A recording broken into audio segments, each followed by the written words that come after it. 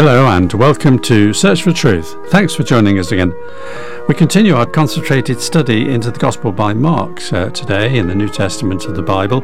It's good to have the pleasure of your company again, and that of our Bible teacher, Brian Johnston, of course.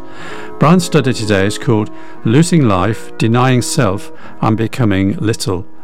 If we want to know what discipleship means, then it makes sense to learn from the one we're following. That's Jesus, of course. So Brian takes us into the Gospel once again to learn more about the events that are recorded by Mark and to look behind them to discover what Jesus is seeking to teach his followers in particular, as well as others who happen to be listening. So today we progress through to chapters 9 and 10 if you wish to follow in your Bible. But now to Brian. Thanks, John. Yes, and if you've been following us, you'll know that Mark has just described the mountaintop scene when Jesus underwent a change that briefly allowed Peter and two other disciples to see his glory. We're left wondering why this happened. Why does Mark write about that here? There must be a connection with what has just gone before it. And what was that? It was the first plain mention to his disciples of what lay ahead for Jesus at Jerusalem. In other words, his crucifixion. Coming immediately on the heels of the confirmation that he was the Christ, the long-awaited King, this seemed a total contradiction to these disciples. What's more, Jesus had gone on to speak of how in following him, the disciples could expect to lose their own lives. Two of those who saw Jesus' glory were James and John, who were still dreaming of being next to Jesus when he would shortly, as they thought, set up his kingdom on earth.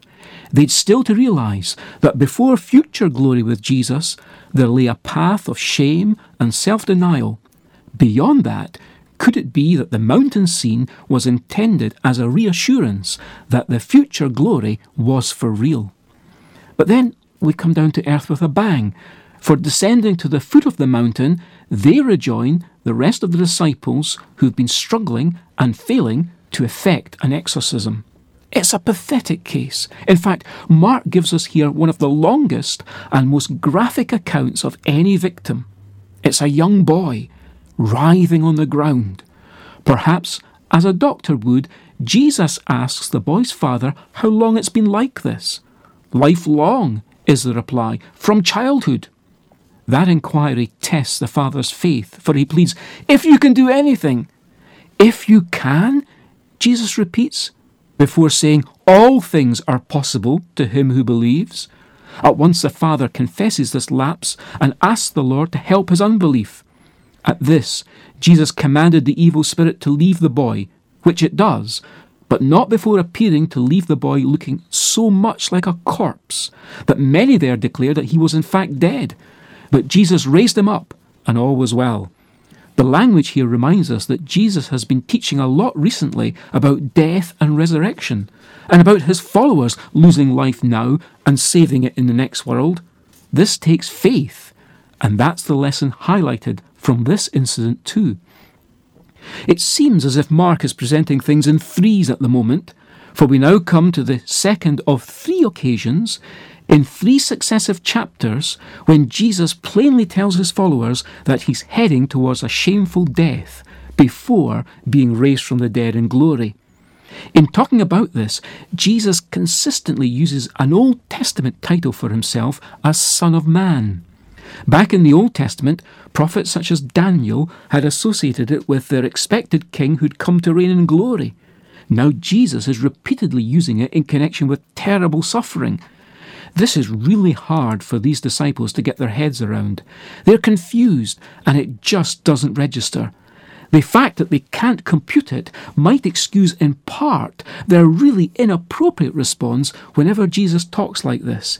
Each time in Mark's Gospel in chapters 8, 9 and 10, when Jesus shares the sad news of the painful death that awaits him, the disciples on each and every occasion think of their own interests in chapter 8, or about which of them is the greatest in chapter 9, or who will get the best seats in the house in chapter 10.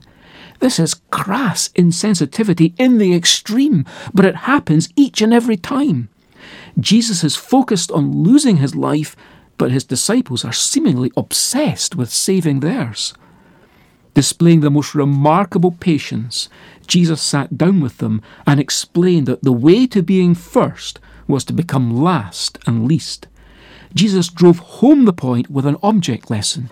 He set a young child before these power-hungry men, and then, embracing the child, explained that to receive a child in Jesus' name was to receive Jesus himself.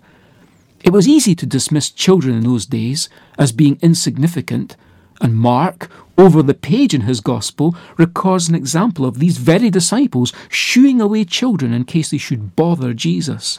Jesus stopped them doing that and reinforced then the same lesson, again taking children in his arms.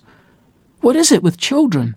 Well, children are generally oblivious to others' reputation and blind to the differences of class and status. Like their master, Jesus, the disciples would need to be ready to make themselves of no reputation and accept the need to become little before they could ever be big. Jesus also went on to warn his followers in the strongest terms that they should be careful so as not to mislead any little ones who believe. What an amazing teacher Jesus is, and how expertly he puts his points across. At this point, at the opening of chapter 10 of his Gospel, Mark chooses to insert a record of a testy conversation the religious leaders or Pharisees initiated with Jesus. It was on the vexed topic of what are legitimate grounds for divorce. These religious leaders were being quite insincere. Their only interest in Jesus' answer was to create controversy by attempting to have Jesus identify himself with one or other side in an ongoing heated debate of those times. How easy or how hard would Jesus make divorce? But with perfect wisdom, Jesus neatly avoided the trap by returning them to God's original standard for marriage right from the beginning of the book of Genesis. Back then, Jesus was saying, in God's plan, divorce was never in the frame at all. There's no doubt the strength of Jesus' reply even took his own disciples by surprise, and they had to ask him privately for further confirmation. It was as if Jesus, in the wider context of this section of Mark's Gospel, as if he was saying, do you remember I was telling you about losing your life in this world for my sake? Well, here's an example of the sort of self-denial that following me could involve.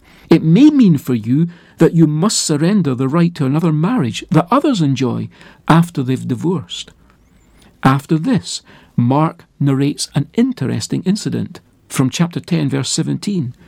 As Jesus was setting out on a journey, a man ran up to him and knelt before him and asked him, "Good teacher, what shall I do to inherit eternal life?"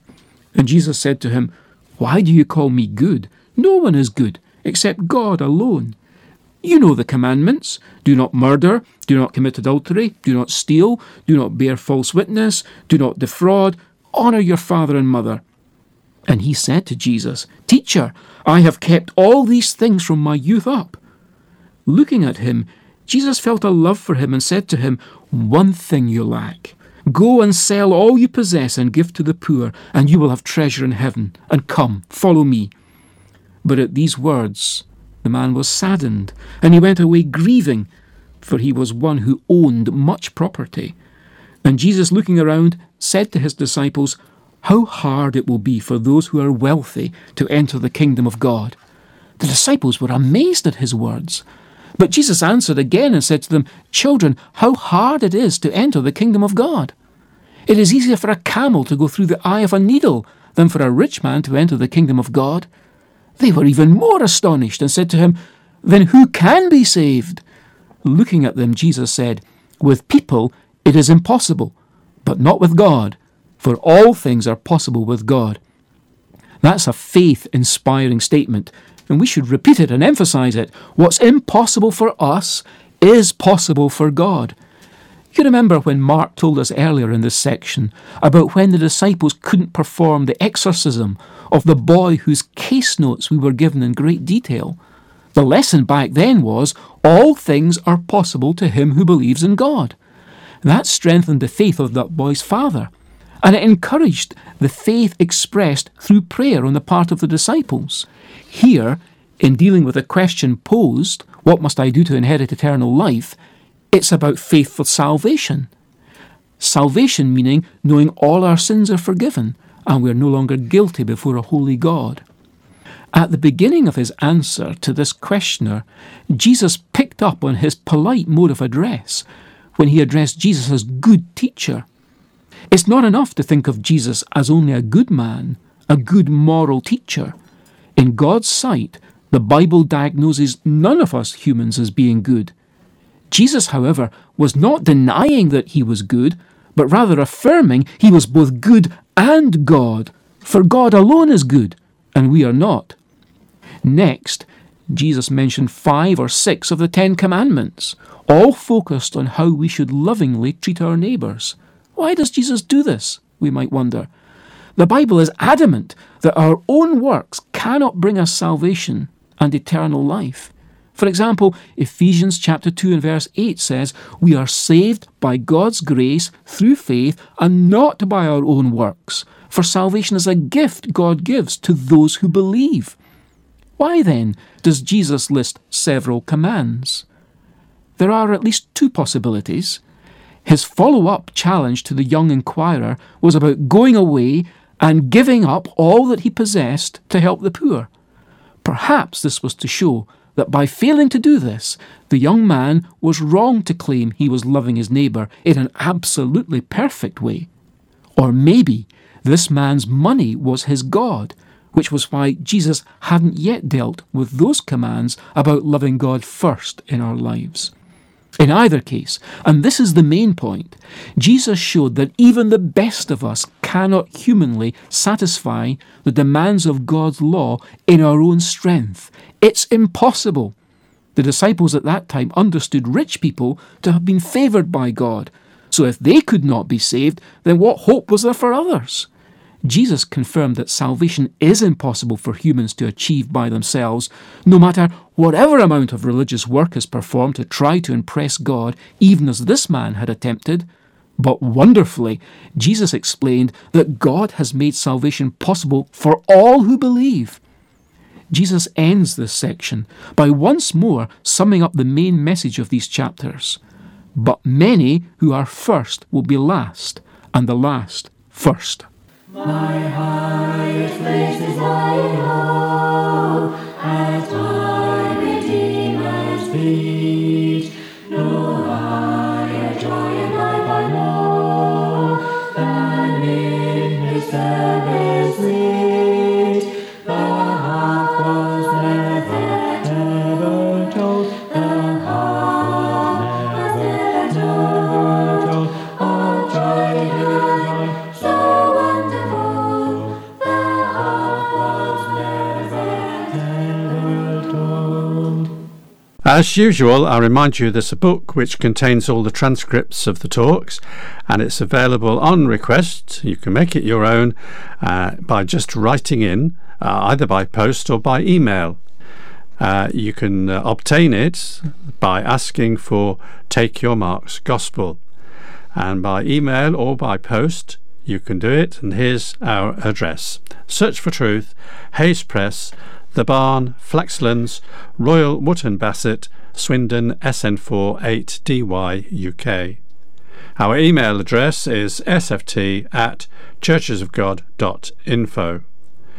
And did you know that by looking up churchesofgod.info/media, you'll find our church's main website where you can download some actual programs and their accompanying transcripts as well, and also access other helpful material. So I hope you get on all right, and time's almost up now. I hope you enjoyed today's talk, found it helpful, and I hope you can join us again next week for a further study in Mark's Gospel. Until then, it's cheerio. Very best wishes from Bible teacher Brian, our producer David, our singers, and me, John. So goodbye, and may God richly bless you. The harp was